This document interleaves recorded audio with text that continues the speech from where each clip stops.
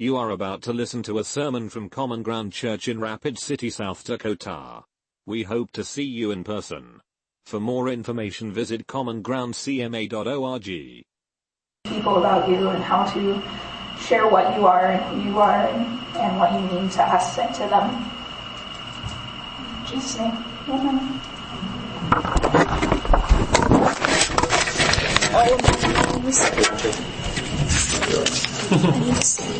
Well, that is kind of a dangerous prayer to pray, as you said, for opportunities to share the gospel. Well, hey, good morning, everyone. Good to see you again. My name's Evan, the lead pastor here at Common Ground, and it is my privilege to welcome you to week 3 in our series simply called Practices. And in this series, we are talking about how the way of Christ is a way of life.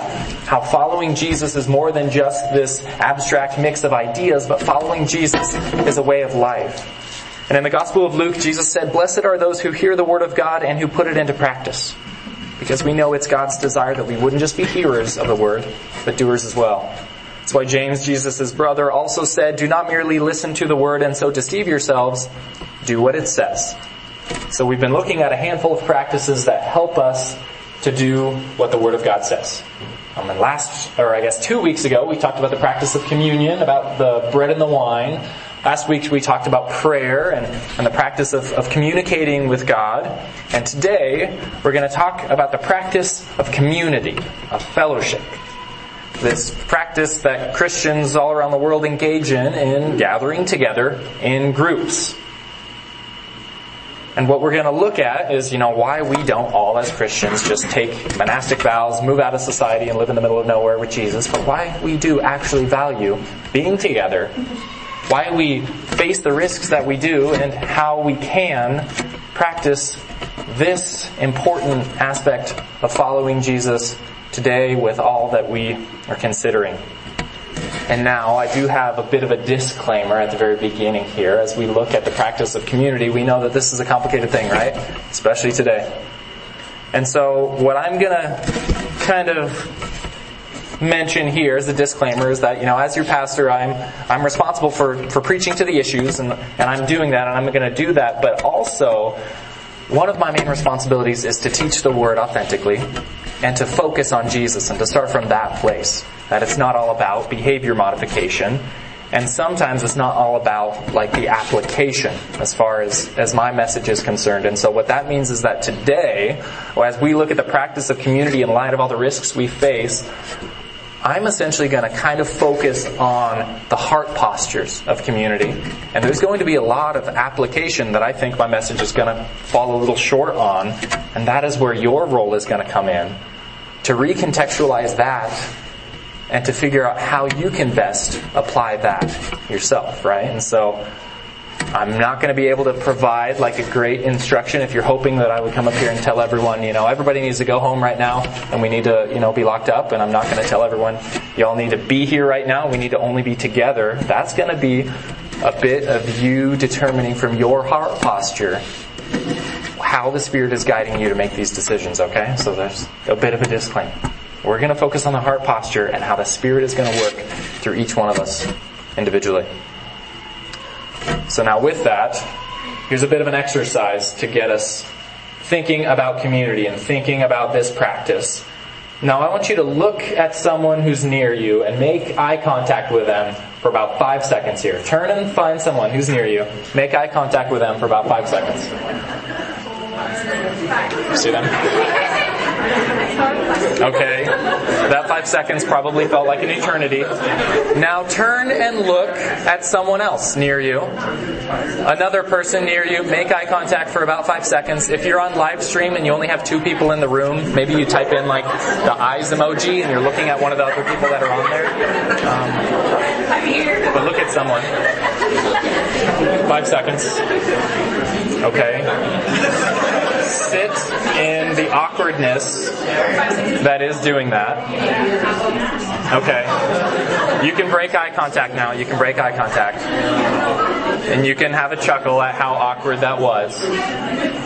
But here's what I want you to realize. Bring it back up here. I guess it wasn't awkward for you guys. You love that.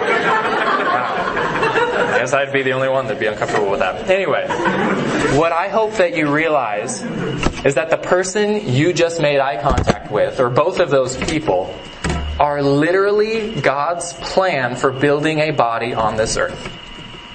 That person that was incredibly awkward to look at is God's plan for creating flesh and bone and ligaments and tissues on this planet.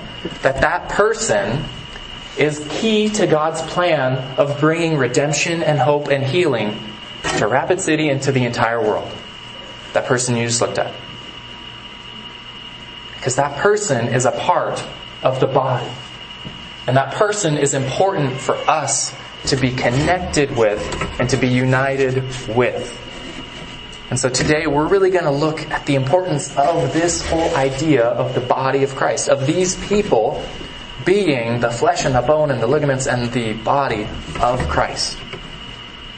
So with that, find your way to Romans chapter 12. Whip out your Bibles. We are going to be in Romans chapter 12. We are going to start in verse 3, and we will read all the way through the end of it in verse 21.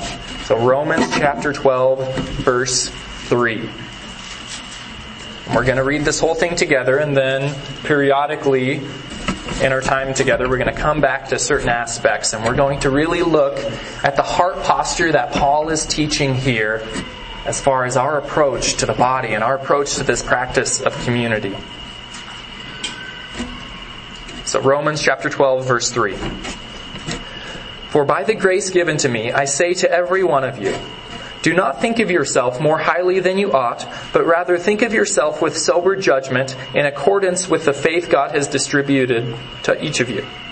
For just as each of us has one body with many members, and these members do not have all the same function, so in Christ we, though many, form one body, and each member belongs to all the others.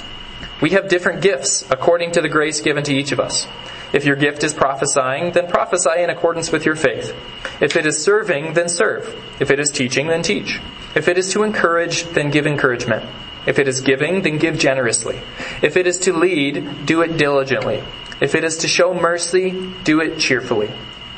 Love must be sincere. Hate what is evil, cling to what is good. Be devoted to one another in love. Honor one another above yourselves. Never be lacking in zeal, but keep your spiritual fervor serving the Lord. Be joyful in hope, patient in affliction, faithful in prayer. Share with the Lord's people who are in need. Practice hospitality. Bless those who persecute you and do not curse. Rejoice with those who rejoice, mourn with those who mourn. Live in harmony with one another. Do not be proud, but be willing to associate with people of low position. Do not be conceited. Do not repay evil for evil. Be careful to do what is right in the eyes of everyone. If it is possible, as far as it depends on you, live at peace with everyone. Do not take revenge, my dear friends, but leave room for God's wrath. For it is written, "It is mine to avenge, I will repay," says the Lord. On the contrary, if your enemy is hungry, feed him. If he is thirsty, give him something to drink. In doing this, you will heap burning coals on his head. Do not be overcome by evil, but overcome evil with good. This is the word of the Lord. Now, with this reality and this big picture of the people of God as the body of God, we should be highly motivated to spend time with one another and to practice community. And I think most of us are on board with that, right? I think, if anything, this generation that's experiencing what we're experiencing this year, I will never have to argue or convince anyone of the importance of community ever again, I think. And so I'm kind of relieved at that. I think because of the disruption we've had this year, we all recognize the importance of community, how hard it is to follow Jesus without our community around us. But I think one of the things that maybe we're more aware of how risky community is these days, community has really always had risks. Practicing authentic community has always carried with it risks, and that's why it is always going to be hard to practice authentic community. That oftentimes Community is risky, for a variety of reasons. Our current political divide means that we could spend time with someone and end up not getting along all that well. That there are racial tensions, that there are divisions among economic classes, gender, sexuality, the use of online algorithms that are literally designed to maximize the flaws in us and minimize our ability to empathize with the flaws in others, right? These are all risks. And there's also this whole invisible infection we could be carrying at any time and not know it, right? All of these things bring risks to community. But there have always been this risk. And the thing is that the alternative to not having any sort of community is actually far worse than facing these risks. You see, C.S. Lewis in his book, The Four Loves, wrote this. He said, "To love is to be vulnerable. Love anything and your heart will certainly be wrung and possibly be broken. If you want to make sure of keeping it intact, you must give your heart to no one, not even to an animal. Wrap it carefully around with hobbies and little luxuries. Avoid all entanglements. Lock it up safe in a casket or coffin of your selfishness. And in that casket, safe, dark, motionless, and airless, it will change. It will not be broken. It will become unbreakable, impenetrable, but irredeemable." You see, with community and with any kinds of relationships, we face risk. And if we define risk as exposure to chance of injury or loss, if we've been in any sort of interpersonal relationships, at some point we have probably been hurt or faced loss. And so we see these risks. But Lewis here made the point that we need community and we need relationships in the same way we need air. And the Apostle Paul in this passage we read explained that we need community in the way we need our body to have all of its parts.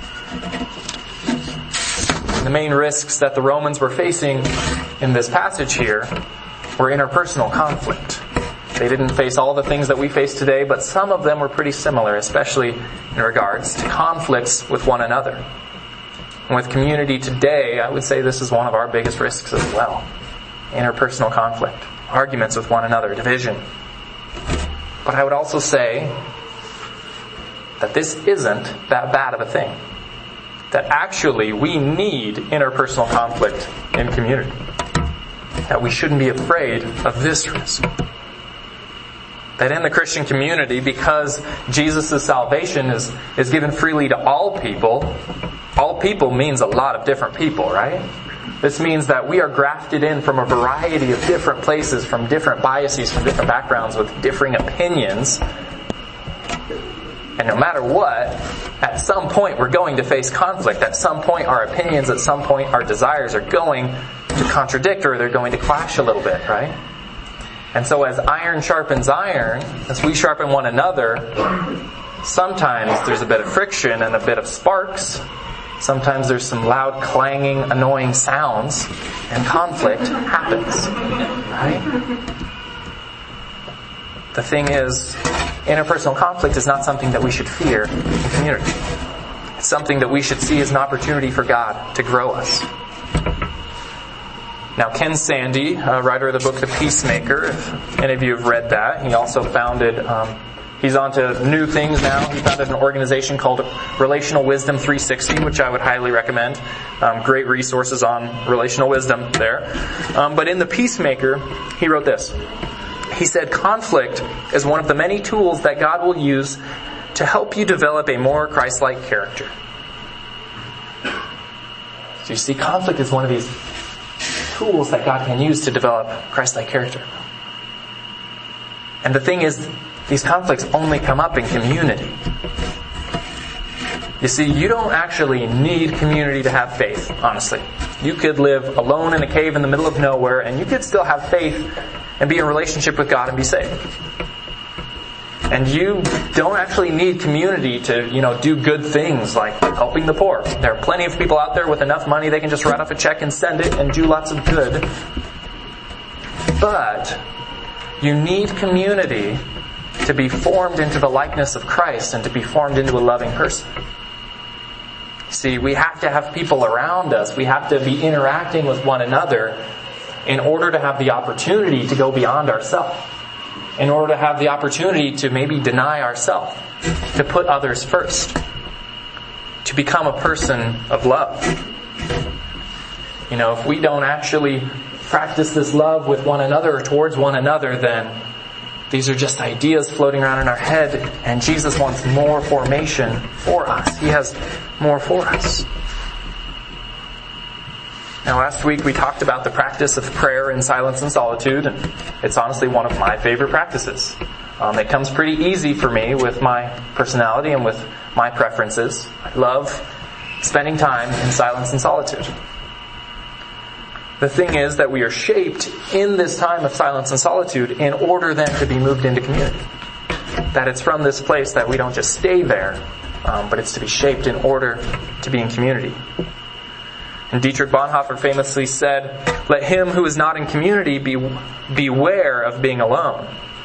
Because it's in community that then God will flesh out these things that He's growing in us in private. And you see, as much as I love silence and solitude, if I spend enough time in silence and solitude, I feel like a really godly person in that. I feel like a really holy person when I practice silence and solitude. But then when I'm around others, I don't always feel that way. Right? And it's in these places when we are around others, when we are in community, when we are interacting with one another, that the formation takes place and that God can change us. Now, in regard to this passage in Romans, Douglas Moo, who wrote one of the textbooks that I've always used to study the book of Romans, wrote this. He said that Paul is especially concerned that believers not take too individualistic an approach to transformation. Thus, he, being Paul, wants us to recognize that the transformation of character is seen especially in our relationships with one another. Okay. So we practice community in light of these risks because of the good things that they can bring out of us. Because of the heart posture changes that they can bring us. And so we're going to move into looking at 3 main heart postures that I think God forms in us and changes in us as we practice community. So these 3 heart postures are going to be humility before rightness, service over selfishness, giving joy and growing in joy. That's where we're going to kind of head today. So on the topic of humility before rightness, if we look here at verses 3, verse 10, and verse 16 of Romans 12, it says this. For by the grace given to me, I say to every one of you, do not think of yourself more highly than you ought, but rather think of yourself with sober judgment in accordance with the faith God has distributed to each of you. Be devoted to one another in love. Honor one another above yourselves. Verse 16. Live in harmony with one another. Do not be proud, but be willing to associate with people of low position. Do not be conceited. Okay? So humility before rightness, we know we shouldn't think so highly of ourselves that we think we can do this on our own. We think we can follow Jesus on our own. We shouldn't think that out of our own effort and isolation that we can experience the spiritual formation that Jesus has for us. We shouldn't think that we don't need other people to grow. But also, in relationship with others, we have to take a practice of humility and not focusing so much on our rightness, right? We live in a time when we're often tempted to push our rightness on others. And I'm saying rightness, not righteousness. Like this isn't things having to do with salvation or these aren't holiness issues. These are just our opinions on a variety of things. But we often want to push them on others. I feel this tension as well. I'm really tempted that I want to push my recycling agenda on everyone in Rapid City. Thinking like, this is something I want to tell everybody about, right? But we have to take a humble position in terms of these different things and not to be pushing this on everybody else. When we think we're right, we want others to think the same thing. And we can't figure out why they don't see it the way we see it. But what we have to realize in this diverse body of Christ is that there are going to be those conflicts. There are going to be those differences. And not to push others to this point, but to choose humility instead. Okay, let's do a little exercise looking at Romans 12 here. Okay, so take kind of a step back. Look at this whole chapter of Romans chapter 12 that we read. And scan it. Pull it back. And I'm going to give you about 20 seconds to scan. And I want you to see, is there any instruction in this whole chapter or any encouragement about being right or about correcting others? Okay, let's look for that in this chapter.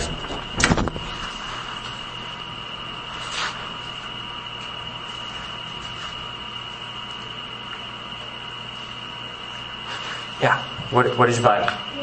It's about, I was sort of like, Pharisees. So the Pharisees, they ended up killing Jesus, right? So I really didn't have a hard time with whether we can fast and figure out how do I deal with the Pharisees. Yeah. And Paul didn't explain anything here that looks like Pharisaical behavior, right? Did anyone find anything do you think you could use to maybe argue about rightness or about using your own intellect to correct others? Go ahead, if you didn't find anything, look at verse 9. Okay, verse 9 is, I think, one that we would cling to a lot, or that we would use. Verse 9 says, hate what is evil, cling to what is good. Okay, and I think some people could use that. Hate what is evil, cling to what is good. That's such a good saying. I'm sure someone out there has that tattooed on their bicep. I hate what is evil and I only cling to what is good. And we love that verse in our culture, and that's great. We cling to that verse. Hate what is evil, cling to what is good. The thing is, I think we look and we focus only on that one phrase, and we get really, really good at hating evil. But what the sentence right before that says, that leads up to it, in verse 9, says, love must be sincere, hate what is evil, cling to what is good. And oftentimes we can skip straight to hate what is evil, cling to what is good, without, okay, what was the first thing Paul said there? Love must be sincere, hate what is evil, cling to what is good. Right? And so when we have a tendency to push our rightness on others, or to demonize, or to convict others and condemn, we must realize that as we are hating what is evil, we do so from this place of sincere love. That we do this first. And it's from that posture that then we hate what is evil and cling to what is good. And so that is why Paul said, the way that we hate what is evil in general is by clinging to what is good anyway. It's clinging to that sincere love. It's to cling to what is good. And in verse 21, at the very end of this whole chapter, Paul ends this whole section by overcoming evil with good. By overcoming evil with righteousness, with Christ-like behavior. So the whole point here is that, okay, we're going to see evil in our community, and when we do, we cling to what is good. We operate with sincere love. And we love those people when we cling to Christ's gospel as we work with them. Now, we know that Jesus was pretty outspoken about evil in his day. He was outspoken about, corruption in the church, and he was outspoken about the government taking advantage of people. But yet, he still invited people in who actually held these really bad ideas, right? We know, like Peter the Zealot, Jesus invited him to follow. We know that Matthew the tax collector, the guy funding a lot of corruption, Jesus still invited him to follow. And he invited people to cling to what is good, to cling to him, to follow him. And you see, we typically feel most comfortable in communities where we don't have to push a lot of rightness on others, right? Where everybody already kind of feels those ways. Where everybody already has the same opinions as we do. And so it's really hard then for us, when we run into those issues, to figure out how we face those. And it's in these situations we must be humble. To choose humility over rightness.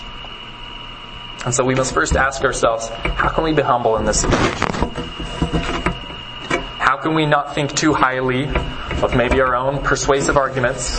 How can we not think too highly of our own ability to move that person from their idea to ours, but instead maybe love them into that, right? Because I think that's what the Scripture is teaching here, that when, say, there's evil in someone's heart or an opinion they have, well, debating them and arguing with them probably isn't going to change that, right? And I think a lot of us have experienced that. Scientists are now finding that typically when we debate with others, we don't change our minds. We actually become more entrenched in the ideas that we already thought. There's a great 2017 article by Elizabeth Colbert in The New Yorker called "Why Facts Don't Change Our Minds." And it talks all about this situation, that we don't actually change our minds in arguments and in debates. that actually it's through relationships and love that this takes place. Which is funny because that's actually kind of what the Bible has been teaching for a few thousand years. Right? Like Jesus made the connection between love and obedience, between love and a changed mind long ago when he said, if you love me, then you will obey my commandments. He didn't say, when I present my great argument, then you'll obey my commandments. Jesus was making the connection between love and obedience there. So that's why one of the only ways to be changed in community, in conflict, to be more like Christ, it's through sincere love. It's through standing up for the truth in a sincere, loving way. It's humility before rightness. Now the second point, we're looking for service over selfishness. Service over selfishness. So for this, look at verse 4. Verse 4 through 8, as we look at service over selfishness.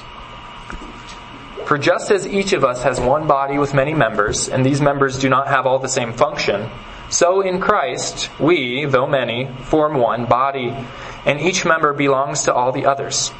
We have different gifts according to the grace given to each of us. If your gift is prophesying, then prophesy in accordance with your faith. If it is serving, then serve. If it is teaching, then teach. If it is to encourage, then give encouragement. If it is giving, then give generously. If it is to lead, then do it diligently. If it is to show mercy, then do it cheerfully.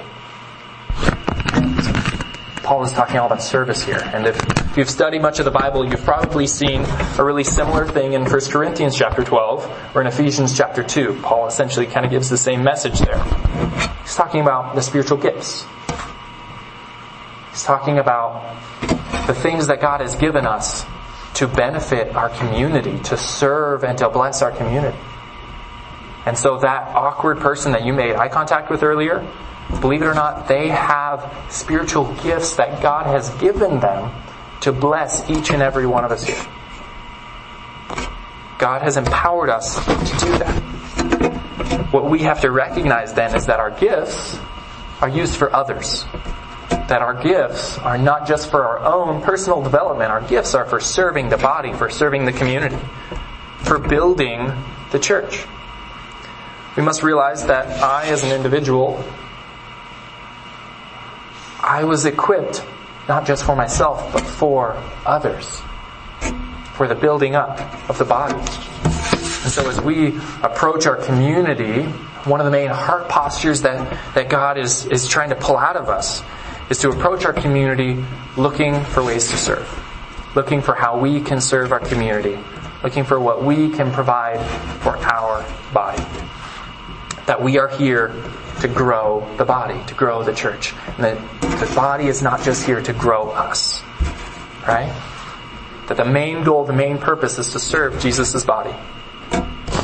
Now, one of the other passages that speaks very similar to this is Ephesians chapter 4. And in this passage, Paul wrote this. He said, "From whom the whole body, joined and held together by every joint with which it is equipped, when each part is working properly, makes the body grow."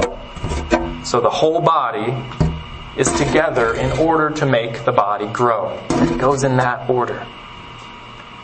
And Joseph Hellerman wrote this. He said, "While Western Christianity has long focused on Jesus and me, the New Testament clearly focuses on Jesus and us."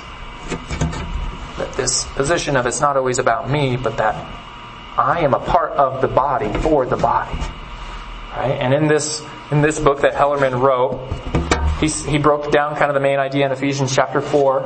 And I have a little bit of a visual here that he shared in that book where he broke down this passage and explained, okay, Paul's point was that the whole body makes the body grow. That each part is for the growth of the whole body. And not the other way around that we often turn it to, where the body is to make us, the parts, grow. But the parts, the whole body, make the body grow. And so it's really important to have this framework as we enter into community to view our role as being critical to the growth of the body, as being critical to the growth of others, as our serving and our use of our gifts are things that the others around us need. That we are actually an important and a critical part of Jesus' body.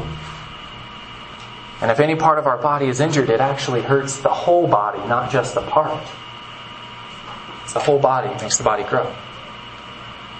Oh, I used to play football growing up, and one of the things that you probably know about football is it's a pretty violent, pretty dangerous sport. Injuries happen. And there's one game where I dislocated my shoulder pretty badly. And so I had no motion or no function in my arm at all because it was dislocated so badly. The thing is, my adrenaline was pumping so much, and you kind of get used to playing through pain in football, and so I just thought, it'll come back, like it's a stinger. So I stayed in the game and just played for longer than I should have. And then later on we found out it was like a horrible dislocation. I had surgery because of it, but it was kind of funny then. We would record our games and rewatch the footage later. And so we were trying to watch the footage and see, where my injury happened. It was kind of hard to tell because I had stayed in the game a few more plays. And in watching that footage, it's like, okay, we saw me like hit a guy and maybe that was when it happened. And then we're like, okay, not sure if this is the time when it's going to happen. And then the next play, a guy, caught a ball near me. I was on defense and I went running after them.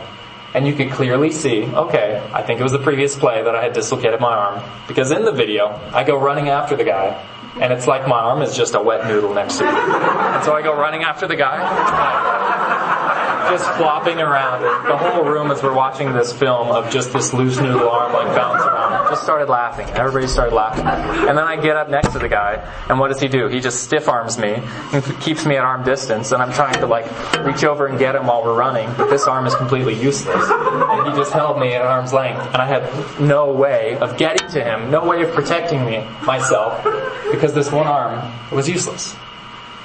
And he literally pushed me to the ground, and my whole body suffered because this one part wasn't doing its job. It was disconnected and just dangled there useless.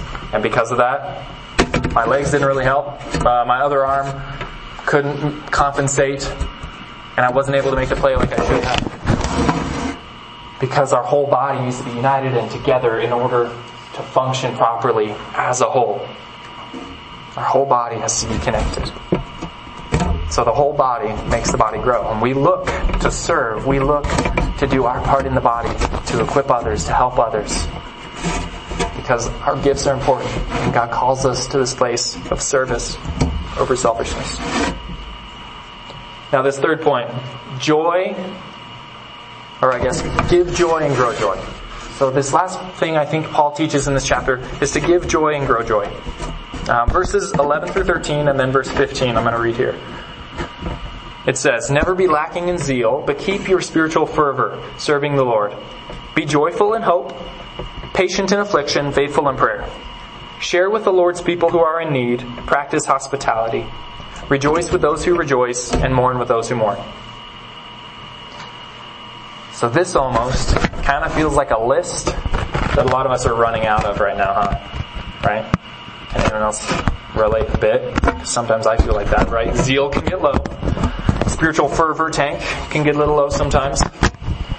I feel like patience isn't always the word to describe myself in this season. Faithful in prayer sometimes can be a little hard, and we face a lot of tests in this place, and we try to figure out, okay, well, if we are lacking in these things, how do we build this up? How do we build up our zeal? How do we build up our patience, our faithfulness? And Paul explains here, there in verse 12, we do so by being joyful. We build these other things up through joy. And the important context here is that this joy is built in community. And that this joy is grown in community. Jim Wilder wrote a book called The Other Half of Church, in which he shared really what he learned about the body of Christ, working, kind of from the perspective of neuroscience and having all these different people come together with different ideas. And he worked specifically with a neuroscience from UCLA who specializes in how the brain runs and how the brain grows. And one of the main findings that this scientist from UCLA found is that the brain literally runs off joy as a car runs off gas. He used the analogy that your brain runs off joy in a similar way that your body runs off food. And that this joy actually helps you to develop and regulate other emotions as well. So that through joy, we develop empathy, zeal, fervor, patience, all of these things. So if we feel like we're lacking in these emotions, then Paul's instructions to serve the Lord, to serve the Lord's body, to give this joy, to practice hospitality for those in need, to rejoice with those who rejoice and mourn with those who mourn, these are ways to grow this joy. And we can actually grow in these other areas as well. And so Wilder asked the scientist, he said, okay, how do we increase our joy then? If that's so critical to how our brains function, how do we increase it? And the scientist said, well, you increase it by experiencing it. And he said, you experience it from what they found. He said, you experience joy when you see the sparkle in someone's eyes that conveys, I am happy to be with you. Essentially what these guys at UCLA found is that the brain's center for joy is grown through interactions with other people. Other people who are glad to see us, glad to be with us. That essentially God has wired us in such a way to grow and to be grown in joy by interacting with one another, by being connected to the body. And this is actually really consistent with a lot of what the Bible has said for a long time. Matt and I just had a conversation recently about how it's really cool when science finally catches up to the Bible and things that the scriptures have been teaching for thousands of years, people are finding out like, wow, it's true.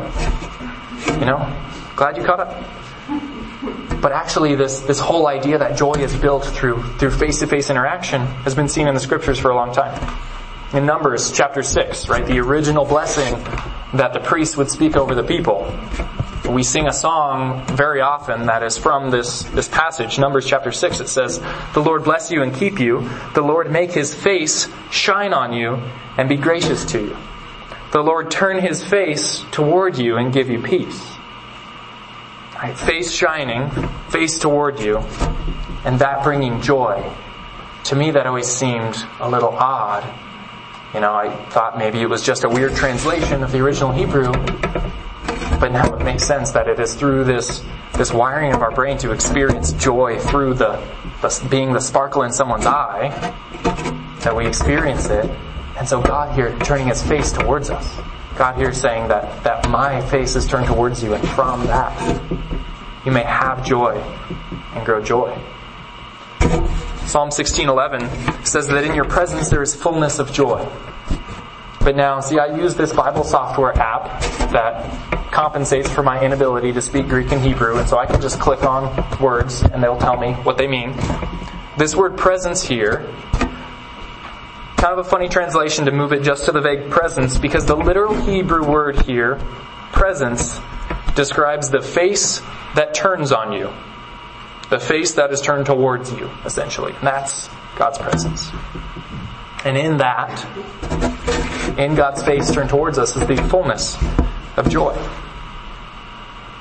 So we know that we've been designed to receive and to grow joy through God's face.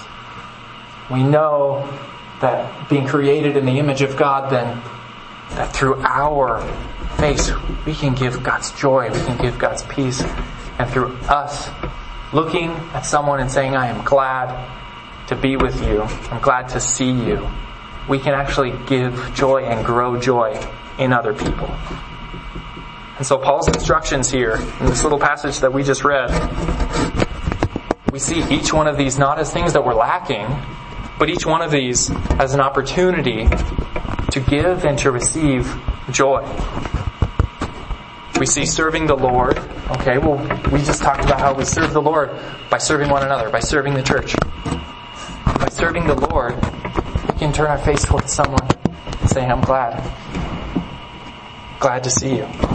And in serving and sharing with those who are in need, oftentimes we can be the one to give that, or oftentimes we receive a smiling face, a sparkle in someone's eye who is happy to see us. And when we are doing these things and rejoicing with those who rejoice, if we're mourning with those who mourn, if we're playing that critical role of community in a time in someone's life which is either the really high or the really low, those two are also opportunities for God's face to shine and for joy to be grown. So those become opportunities then to grow in joy and to give joy. And so as we continue to lean into this valuable practice, as we continue to use our wisdom to figure out how we can best safely and wisely practice community today, may we do so from these heart postures, right? May we continue to choose humility over rightness. May we continue to choose service over selfishness. And may we continue to give joy and to grow joy.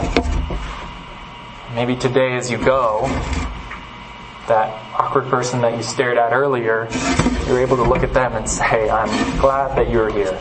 I'm glad to see you. I'm glad you're a part of my body. So let's pray.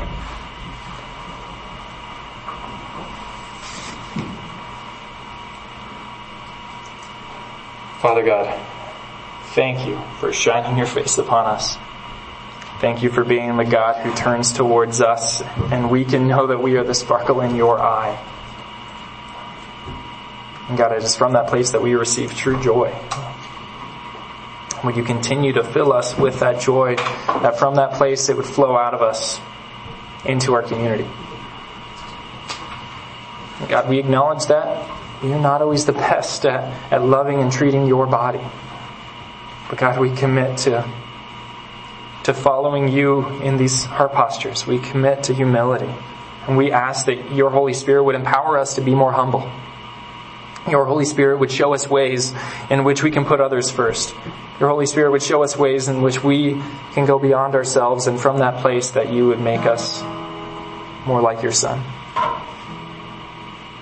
And Jesus, we commit to serving your body. We commit to looking for opportunities in which we can use our spiritual gifts for the benefit of others, for the growth of the whole body, and not just for ourselves. God, we repent of so often just looking for how we can be blessed and how we can be served and how we can be fed. And God, would you continue to show us ways in which we can do that for others, ways that we can contribute. God, thank you for the many gifts that you've blessed Common Ground Church with. So many people you've empowered in such mighty ways. Would you continue to help us to steward and to serve in those gifts? And Jesus, as we continue to follow you in this life and follow you in this practice of community, which seems like the most difficult thing that we can do, we know that you're leading us. And we commit to looking for your guidance in this. And to putting you first as we continue to determine what our behavior in this community looks like, God. We trust you in that. So Jesus, we love you. It's in your name that we pray. Amen.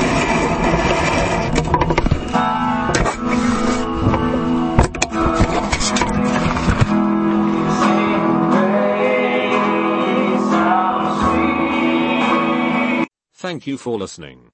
We hope you have been blessed. Please join us again at Common Ground Church.